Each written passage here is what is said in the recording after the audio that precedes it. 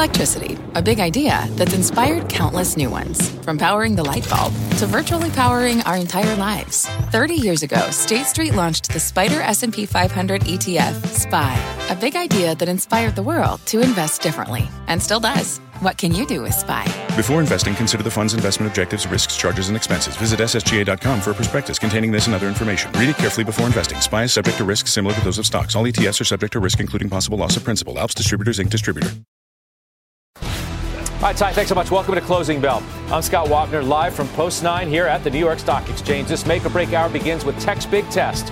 Part 1 today, when high-flying Palo Alto reports earnings in just about 1 hour's time. Part 2 tomorrow, when none other than NVIDIA delivers. That stock, which is lower today, so emblematic of the run in mega caps and the hype around AI. So we will ask our experts over this final stretch what is really riding on those results. In the meantime, take a look at your scorecard with 60 minutes to go in regulation. Market's been weaker for most of the day today. Russell, it is the big laggard, and that follows 2 straight weeks of gains for the small caps. NASDAQ down sharply, declines from not only NVIDIA, but Microsoft, Amazon, Meta, and Apple. Interest rates are hovering near their highest level since November, and that's probably weighing on things a bit too, which takes us to our talk of the tape, the state of stocks, with bulls and bears both feeling better about their arguments lately. We've got one of each with us today to debate the road ahead for your money. Greg Branch of Veritas Financial Group, John Mowry of NFJ Investment Group. Greg, a CNBC contributor. It's great to have you both with us. We revisit this from time to time, and now's a good time to do that. And Greg, I'll turn to you first. You're sitting here. It's nice to have you back at Post 9. Here, Scott. Your story has remained very much the same. In fact, from your notes, it appears as though you're almost emboldened again as a bear. Well, I'd like to say I'm more convinced. And in fact, Scott, I don't think the question at this point is what is the bear argument. I think the question at this point is what is the bull argument. At this point, everything that fueled the rally has reversed decidedly. Whether it's a jobs number of 180,000, now we're at 300,000. Whether it was core CPI only growing at 20 bips, which put us in line for a 2% sustainable inflation. Well, we saw that 20 bips go to 30 bips. And now we saw that 30 bips grow to 40 bips. And so I think that the question becomes, if everything has reversed, including the expectation for a March rate cut, including the expectation that there'll be 6 cuts and no, there'll only be 3 cuts, then the question remains, why are we so enthusiastic? Why are we tolerant of a market trading at 22 times? Okay. Everything having reversed sounds a little bit over the top to me. January is an anomaly in a lot of ways for not only the jobs number, but inflation numbers. So what if March is apparently off the table? We know that cuts are coming at some point this year, and that trend is going to be your friend. The Fed has said it itself that it really doesn't see any more hikes coming. You can call that into question, but I find it hard to get on board with the everything has reversed that got us here in the first place argument, because I could almost say that it's really the opposite, that nothing has really changed. Let me address some of that. And so if I was choosing 1 month of jobs data, I would concede the point. But the reality is we've had 2 months of 330,000, and a number with a 1 in front of it when you look at the last 7 months is the anomaly, right? The trend is 200 or 300,000, which we know is not a neutral number. A neutral number is about 100,000. When we talk about earnings, that has actually been a surprise. I did not think that the quarter would come in this strong in terms of 7.3%. 7.3% is the actual earnings growth year on year for Q4. That's a lot higher than you thought. Let's be honest. That's a lot higher. That's like more than 3 times what you thought. A lot higher, and a lot higher than what consensus thought. And I think what remains to be seen, and this is the lesson I think we learned with focusing on a 20 bips core CPI number or focusing on the job growth numbers, we have to see if this is the trend. Because I do think it matters whether it's 3 or it's 6 cuts. And I do think it matters when those cuts come, because that has a direct impact on what companies are going to earn this year. And so if those cuts aren't coming to the back half of this year, and if they're coming at all, and you know, Scott, I'm probably in the latter camp, then earnings are going to look a lot different than they look right now. And I don't think there's any way to 12% growth for this year. But see, consensus has been wrong in many respects to this point. Nobody thought the economy would remain this strong. It has, right? I don't know if people necessarily thought inflation was going to come down as fast as it has. It has. And the data supports that. I don't know of many people who thought earnings growth was going to be this robust for the fourth quarter, as we just said. It has. I mean, I went back and looked at some of the things we talked about over the last year or so on this program when you've been on, and you've remained pretty bearish for the entire time. Bearish, cautious. I think that's fair to say. You'd agree, right? Almost exactly a year ago, February of 2023, quote, "We'll get everything cheaper in a few months." You said the Fed was likely to go to 6%. NVIDIA was $200 then. I'm not that excited about buying growth here. 10 months ago, S&P 4,100. Market, in your words, quote, "is discounting the future incorrectly." We're now at 5,000.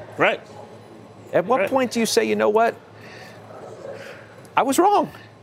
I think I've said that to you a number of times. But why do you? But you're still like you're still swimming against the tide, though.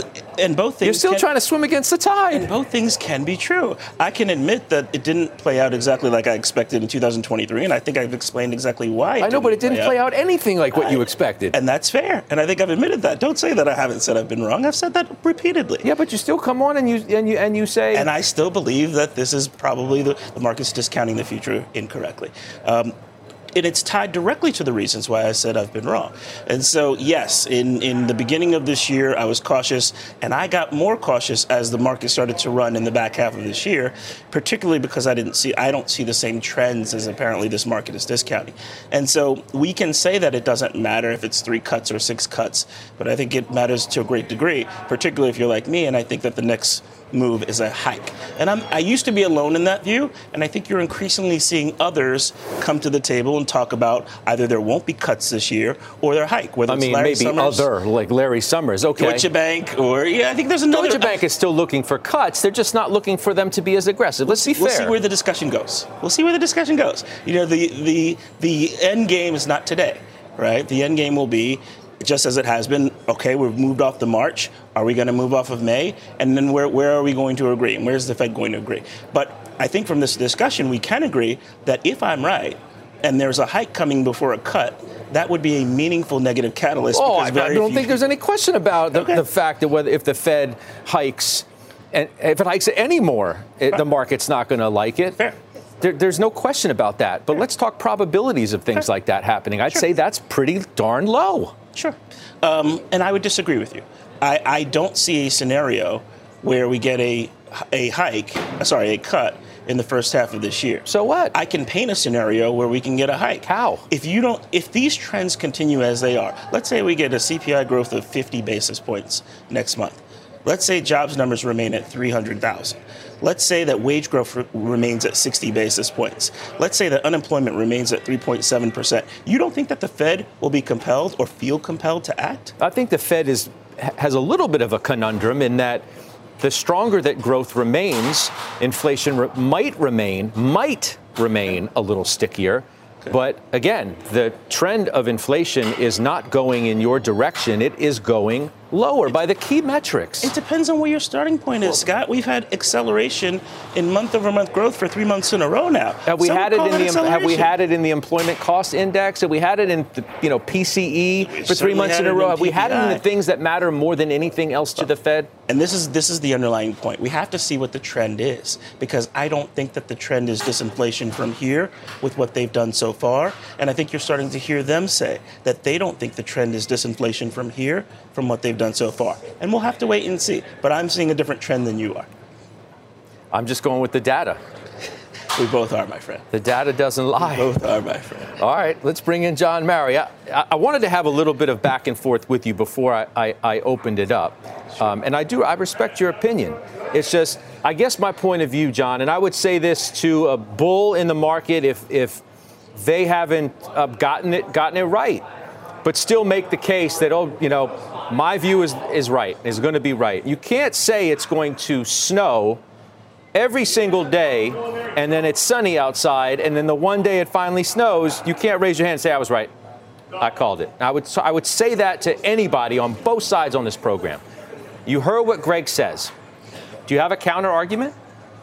Well, totally agree and enjoyed listening to you both. I guess I have a few thoughts. The argument in October of 22 was don't own particularly large cap growth because those companies should trade at much lower multiples because of much higher interest rates. And this was a bit of a theoretical argument that turned out to not be true because large tech names actually were able to fund themselves without having to tap the debt market. So the higher interest rates actually have impacted the smaller cap companies, financials, utilities, staples, REITs.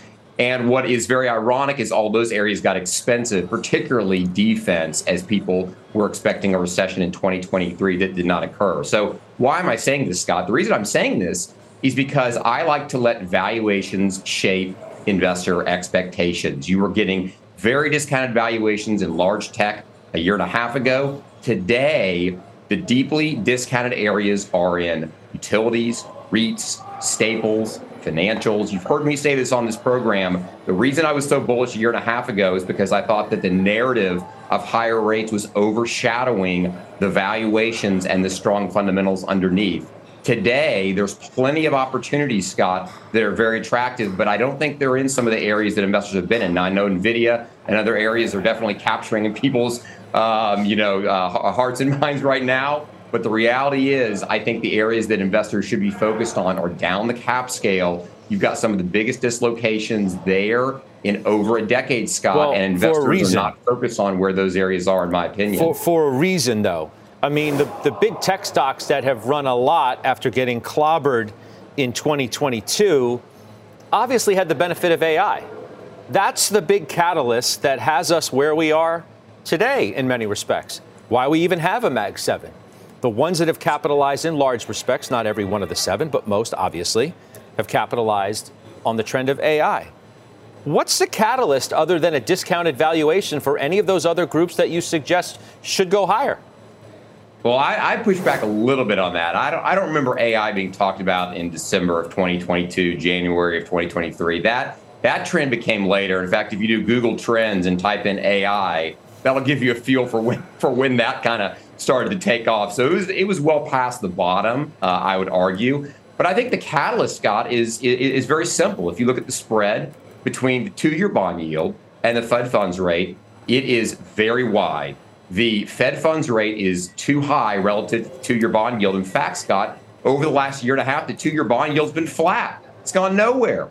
And it's been telling the Fed they need to cut. And if you reduce rates by what the market is saying, which is roughly 100 basis points, that's going to absolutely benefit those areas that have higher yield, that are trading at steeply discounted valuations. And let's take the other side of the argument. Let's say things do slow faster than expected. The UK's gone into a recession. Japan went into a recession. Not a lot of folks thought that. Inflation is still above trend in both of those countries. So there could be a reason that the U.S. economy does sputter. And if they lower rates for other reasons than just, hey, it's time to lower rates because we've had them this high for long enough and we're comfortable, that could create another bid for areas that have yield relative to the other asset classes. I mean, I think we can trace the AI mania, if you want to call it that, from the Microsoft investment in OpenAI. Would you agree with that? Because that was in January of last year. We wouldn't be here today, in many respects, without that. That lit a fire under the AI trade. So that was the catalyst, and it was that far back. And other than hopes for rate cuts and hopes that the economy is going to remain as strong as it has, I'm not sure of a defined catalyst that would make me want to invest. By the way, when interest rates are sticky up at these levels, do you really want to buy utilities? Yes, you want to buy utilities. I mean, look at NextEra. NextEra is trading at the steepest discount in a decade. It's growing at double digits rate. It's the leader in renewable energy. It's got a dividend yield of over 3%. It's growing at 10% a year. That's a great way to ward off inflation. You're getting it at a steeply discounted multiple. So you absolutely want to be looking at some of the slower and boring areas. And I totally agree with your comment, Scott, about Microsoft and AI. However, it's not just that. I mean, home builders have ripped. There's been plenty of other areas, industrials, Parker Hannifin, PACCAR, Eaton. There's been plenty of other cyclicals that have ripped higher that is not just on the AI trend. I understand that, but that not to carry the S&P where it got to last year. That's my point. We're talking about market. We're talking about market-weighted stocks that carried the S&P, that carried the NASDAQ. With all due respect, the home builders, I mean, really? I know they had a great year, but come on. Fair.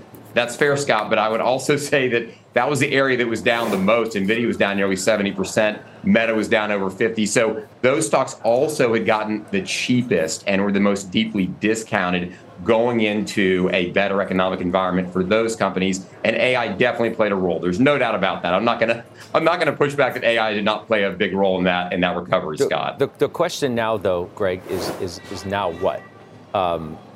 What areas of the market do you want to be in?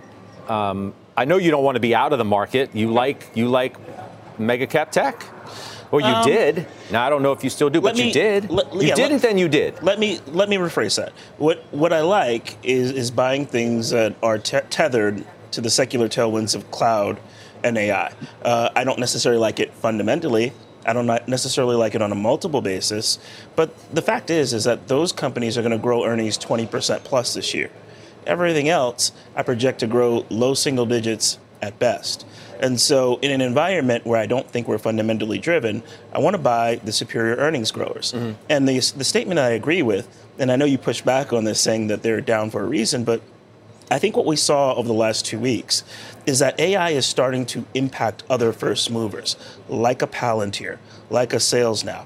And so I don't think that we have to only own the mega caps when it comes to being invested in whatever the AI tailwind is going to be. Oh, no, you don't. But I was going to ask the question as we look ahead to NVIDIA tomorrow, whether the ServiceNows, I know that's what you meant, the Palantirs. Yep.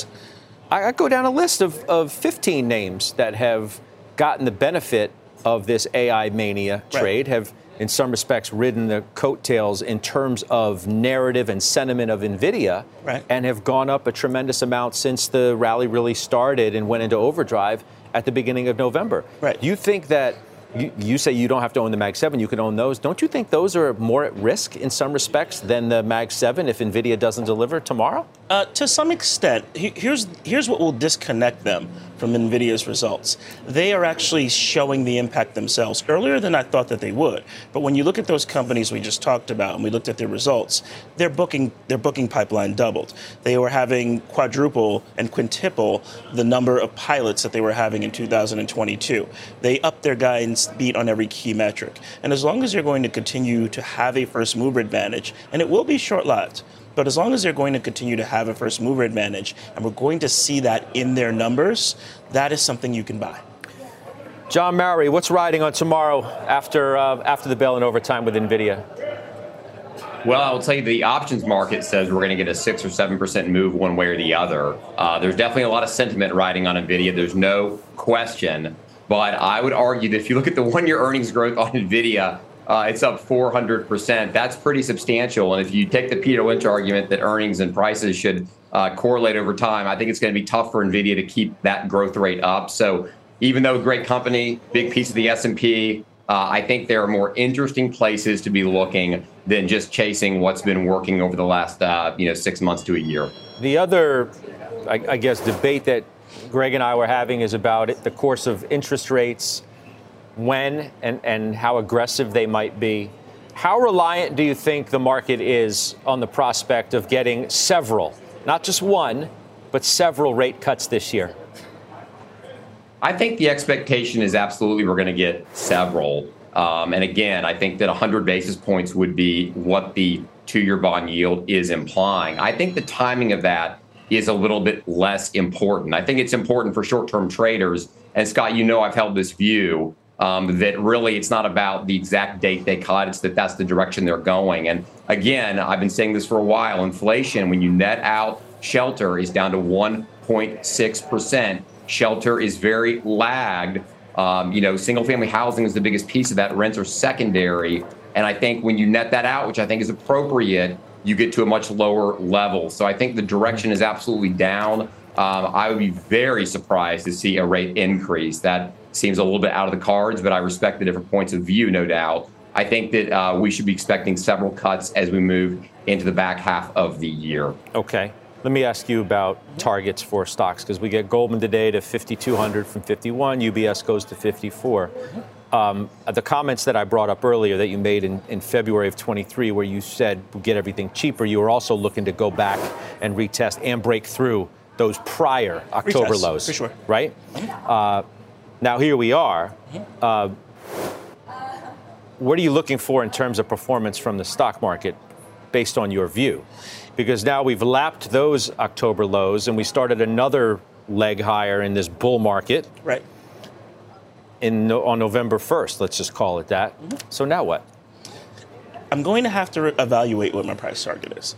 And the reason I'm going to have to evaluate it is even though I do see a correction, because technology is becoming such a bigger part of the indices, and as you know, I just said, they're going to grow 20% plus, many of these companies. I don't know if it will go as low as I had previously projected. And so while it might not be 3,800, I do see a meaningful correction because I do believe that we will get less than 3 cuts this year. I think we can all agree that the market is not expecting that. And I do believe that the next move is a hike. And so I think those will be meaningful downward catalysts. And I do expect a correction on the order of 20%. Okay. We will, I hope, keep having these conversations. We certainly Greg will. Branch, thank you very much. John Marriott, thank you as well. We'll talk to both of you soon, I'm sure of that. Let's send it to Pippa Stevens now for a look at the biggest names moving into the close. Pippa? Hey, Scott. Well, two financials in focus after a major acquisition with Capital One set to buy Discover Financial Services in a $35.3 billion all-stock deal. The news, first reported by the Wall Street Journal, sees the merging of two of the largest credit card issuers in the U.S. and would expand Capital One's card offerings and its deposit base. And another financial institution on the move is Barclays, up over 10% today. The bank announced a major operational restructuring, including cost-cutting efforts. Investors also reacting positively to the bank's £1 billion share buyback plan. Scott? All right, Pippa, thank you. We're getting some news now on a lawsuit involving ESPN, Warner Brothers Discovery, and Fox Sports. Let's get to Julia Borstein, who has the latest there. Julia? Scott, we've obtained a copy of the lawsuit that Fubo TV has filed against the 3 companies that are partnering on a streaming sports joint venture. Fubo TV suing the Walt Disney Company, ESPN, Hulu, Fox, and Warner Brothers Discovery, alleging that these companies would not let Fubo carry a small bundle of sports-focused channels that they will now be including in this new service. This was filed today in the Southern District of New York, and they're looking to block the joint venture from launching and are also asking for a jury trial and punitive damages. Now, remember, we don't have a name for this streaming skinny sports bundle yet, and we do not have a launch date or a price tag. But Fubo TV is alleging that these companies, these media giants, are treating them as a smaller player in the space unfairly. So we're going to continue to dig into this, and we'll get back to you for more. All right, getting interesting, to say the least. Julia, thank you. Julia Borstein. We're just getting started here. Up next, rising stakes for stocks. Goldman Sachs' Tony Pasquariello is back, sizing up the risk-reward of the rally, breaking down where he sees the most opportunities within this market. We're live from the New York Stock Exchange. You're watching Closing Bell on CNBC.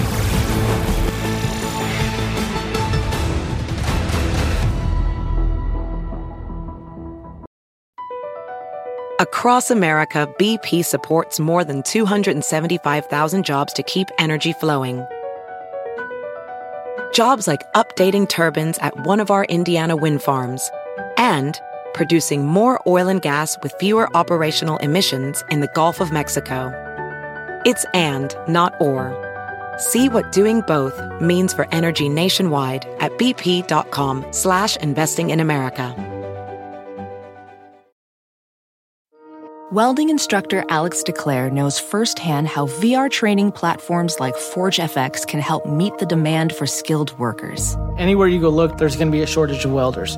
VR training can help welding students learn the skills they need to begin and advance in their career. The beauty of virtual reality is it simulates that exact muscle memory that they need. Explore more stories like Alex's at meta.com/metaverseimpact.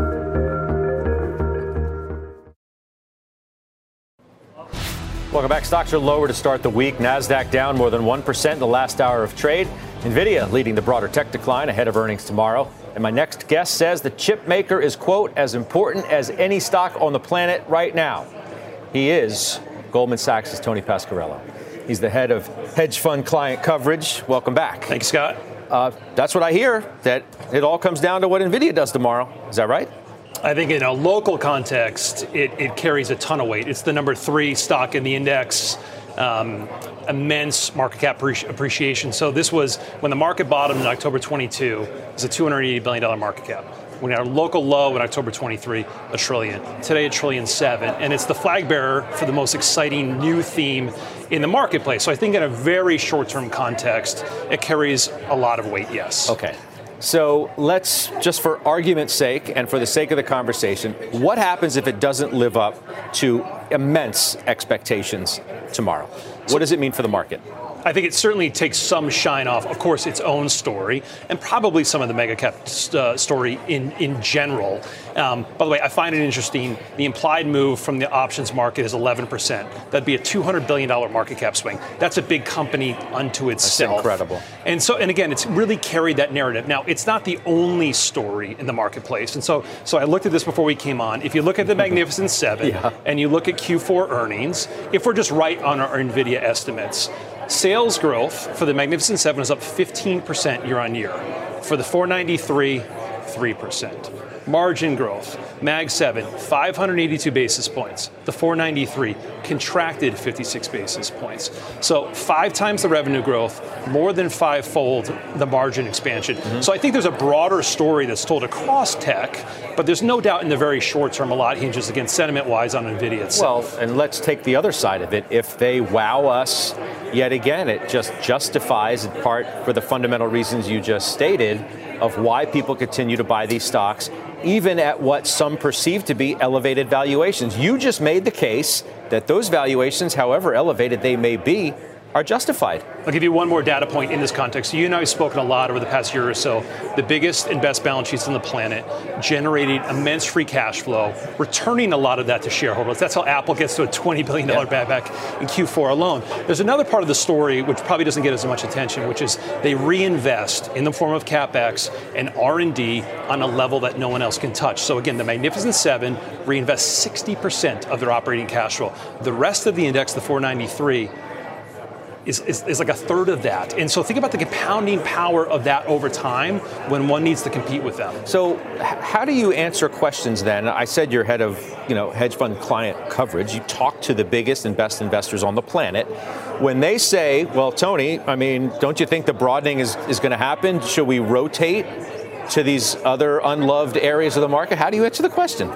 So I think the question is, should I consider rotating to other parts of the market that carry a lot of market cap, like healthcare, like consumer discretionary, maybe like financials? I don't have a problem with that because I think each one of those big sectors. Yeah, you just couched it with the market cap side of it too. Well, because I look at the S&P through the prism of the anatomy, which is where is there enough market cap that you could hand the baton off? Okay, and those are the 3 other big sectors. Okay. It's healthcare, it's consumer discretionary, and it's financials. And again, I can make a case for each one of those.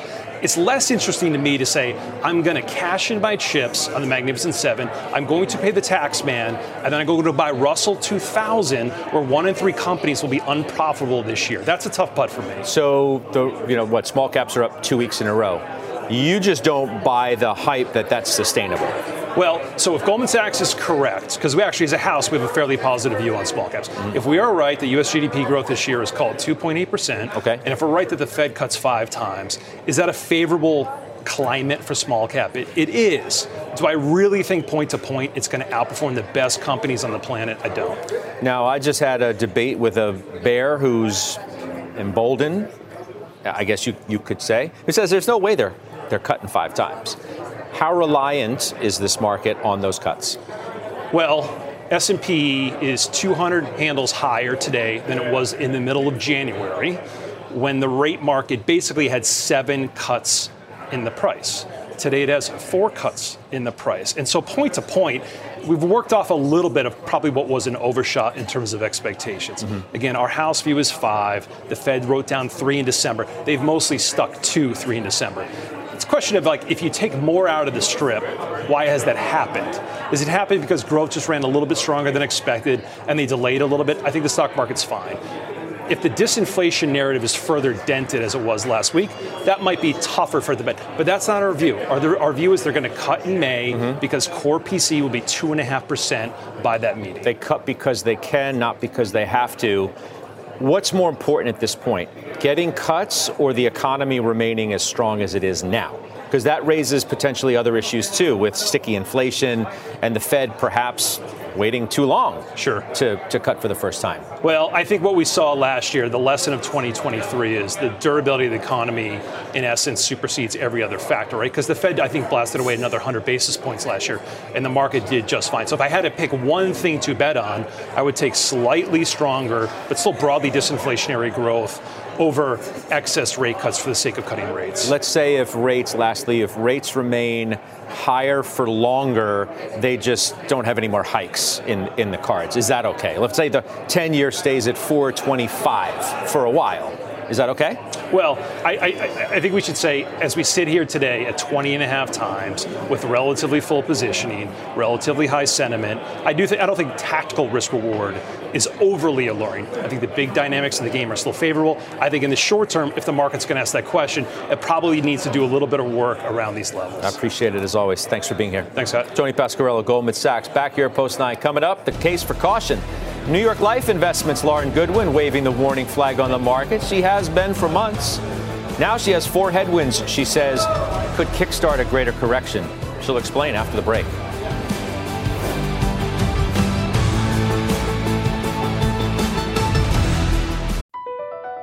Across America, BP supports more than 275,000 jobs to keep energy flowing.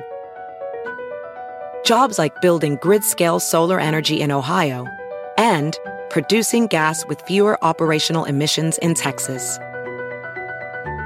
It's and, not or. See what doing both means for energy nationwide at bp.com/investing in America. Welcome back. Stocks falling, pulling the S&P 500 further from the record close it set last week. Our next guest sees 4 headwinds that could decisively break the rally and lead to a bigger downturn. Joining me here, Post 9, to explain is New York Life Investments economist and portfolio strategist Lauren Goodwin. Welcome back. Thanks for having me. All right. Now, I already had one big debate with a longtime bear in this market. You've been cautious for a while, too, and you're not ready to change your tune either. Why? Importantly, I'm very cautious on the economy this year. I'm less cautious, at least tactically, on the market.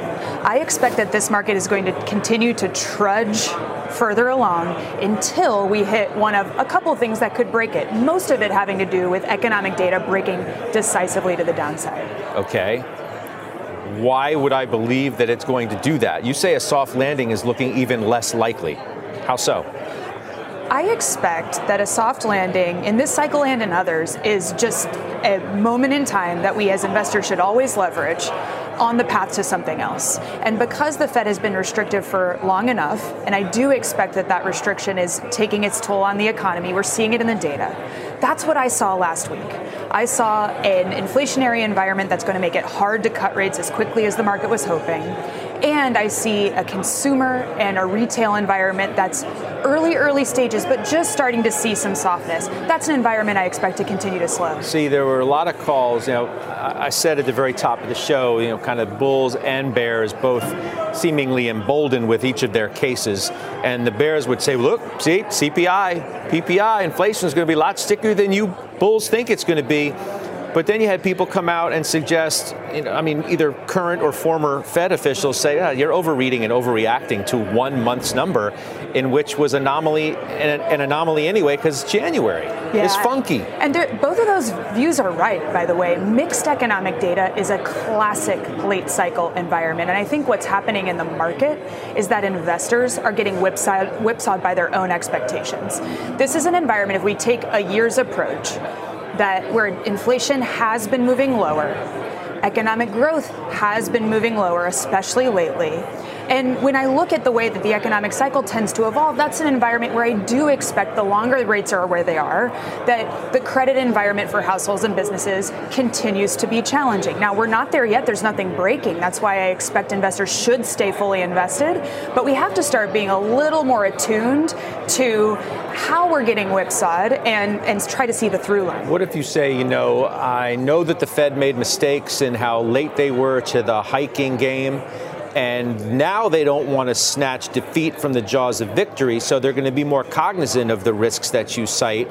They don't want a credit event to happen where they have to be reactive. They're going to be proactive in cutting rates. It may be a little later than the calendar schedule of what we thought, but they're still going to do it because they know and they're confident in the fact that inflation is going back to target. That makes sense? I think it makes sense. I also think it's the right call. Well, then why be negative? If anything, I think the Fed's still going to be too late. This is an environment where inflation, sticky inflation, has made it really hard for the Fed to be as proactive as would navigate a soft landing without juicing inflation further. And that's why, at the end of the day, soft landings are really just a Goldilocks moment in time on the way to something else. It is very, very difficult to sustain growth and also avoid wages continuing to stay sticky, inflation continuing to stay sticky for very long. Okay. So the actionable investment advice based on your idea of where this market goes is what? I expect that the Fed is still liable to start cutting. My best guess is June. That's an environment where I think it makes sense to be moving into short duration credit out of cash. You and I have talked about that quite a bit. Yep. It's also an environment where quality continues to be important. And so while valuations in tech are high, I think we should look at some of the long-term themes like infrastructure, like AI, and start to broaden that exposure in order to diversify a bit from the themes we know are working. When you say broaden the exposure and like to more growth AI-related plays? What do you mean? Yeah, looking to the small and mid-cap growth areas where we see profitability and more the application layer of artificial intelligence. Also digital infrastructure, some of the areas that we think might be resilient if we do expect equity markets to experience volatility as growth slows. See, this is what I find like troubling to sort of make ends meet. It's a cautious view overall on the market, even in some respects, but acknowledging that, well, the growth trade can work. It still works because of the secular trends of AI. If those stocks continue to go up, I find it hard to believe that the market's going to have a problem. Profitability is really what it's about, as opposed to growth or tech necessarily. That's just where we happen to see. They have that, though, right? Profitability, exactly. What that broader idea is about is acknowledging that 6 companies is where we are seeing all of the growth and profitability, and that's what's been working. Well, not but all. It's not a particularly diversified play, right? Like you could see, and there's been a lot of talk about it today already, if you see one miss in expectations, that's what burst the bubble in the aughts. That's what burst it was one company suggesting that they might see sales growth of more like 50% instead of 60% that popped that bubble. And that's the type of risk I think investors need to be mindful of when they're looking for profitability to look further. We're talking a lot about this heading into NVIDIA tomorrow in overtime. Lauren Goodwin, thank you so much. Thanks for having me. All right, we'll see you soon. Up next, we're tracking the biggest movers as we head into the close. Pippa Stevens is standing by with that. Pippa? Hey, Scott, another energy deal could be in the works, sending one stock higher. We've got the details coming up next.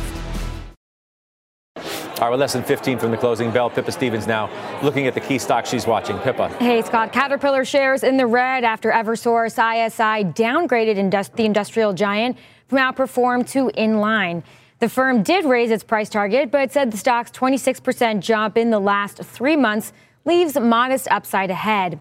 And Western Midstream halted just now after earlier jumping as Occidental reportedly looks to sell the pipeline operator, according to Reuters. The deal is worth close to $20 billion, including debt, according to people familiar with the matter. Now, neither company has responded to request for comment. Scott? All right, Pippa, thank you. Pippa Stevens still ahead. Palo Alto Networks surging nearly 40% over the past 3 months, and that leads up to the company's results in overtime tonight. We will break down what to watch for when those numbers hit the tape. Closing Bell's coming right back.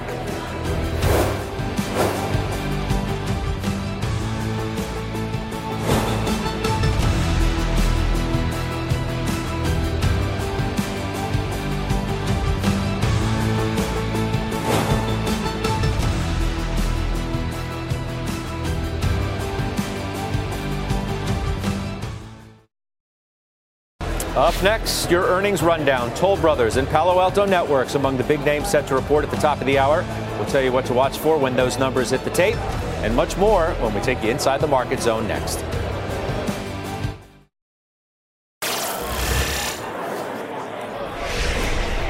We're now in the closing bell market zone. We're watching two earnings releases out in overtime today. Kate Rogers monitoring Palo Alto and Diana Olick on what to expect from Toll Brothers.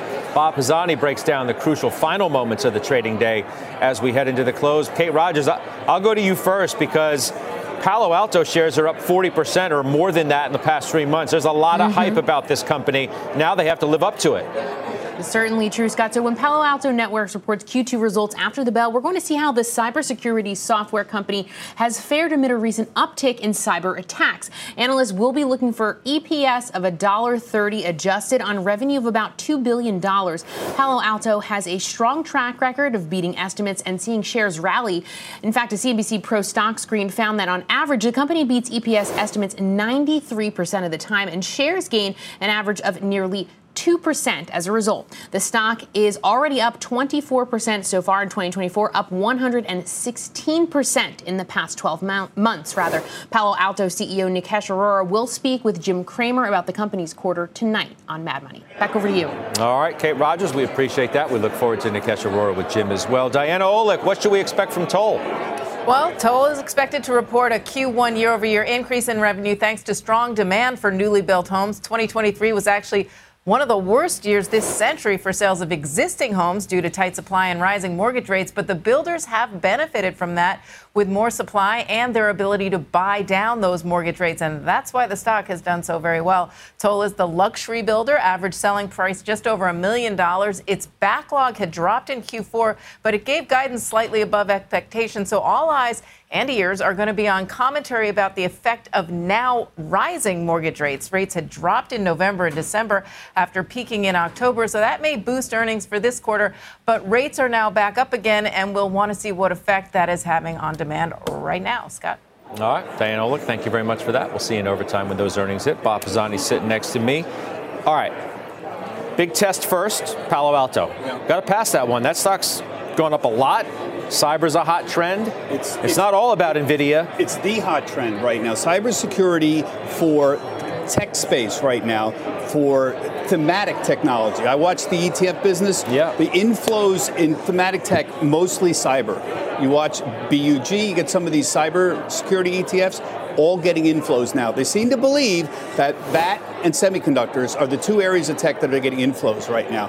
NVIDIA's, I wish we had a better day here, but it's really tech. NVIDIA is just getting killed here, down 4%. They're selling it right ahead of everything. Microsoft's down. Yeah. Apple's a little weaker. Salesforce, having an unusual down day. That stock's been a monster recently. So they're just selling ahead of NVIDIA, which has now become the tech bellwether. Yeah, I was just kidding when I said it's not all about NVIDIA. In fact, it really is. Yeah. A lot of people think, including, Tony Pasquarello sitting here, that what NVIDIA delivers tomorrow is going to be a seminal moment, at least for the near term, on where this market goes. What's remarkable about NVIDIA is it's not crazy overpriced. If you look at the future earnings, the 4 forward quarters, it's about 31 times forward numbers. That is remarkable for a stock that was up, as you noted earlier today, over 200% in the last year. Valuations come down as the stock has gone up because of the guidance and the expectations. The earnings are so high. The earnings, this is a stock that has had crazy price action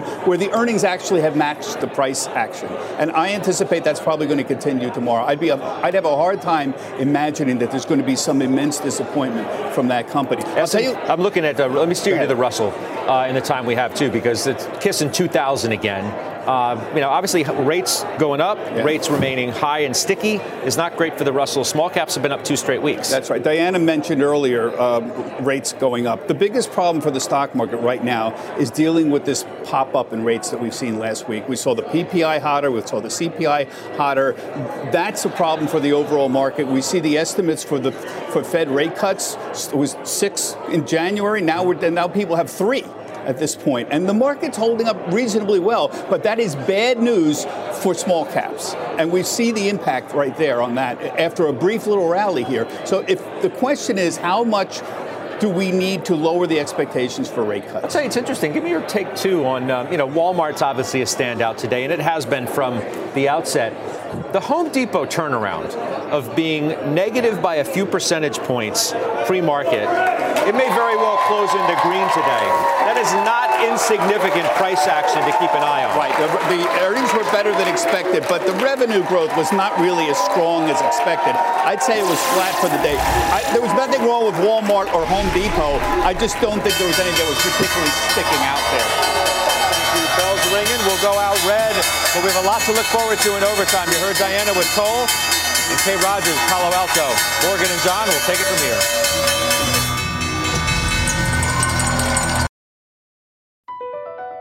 Across America, BP supports more than 275,000 jobs to keep energy flowing.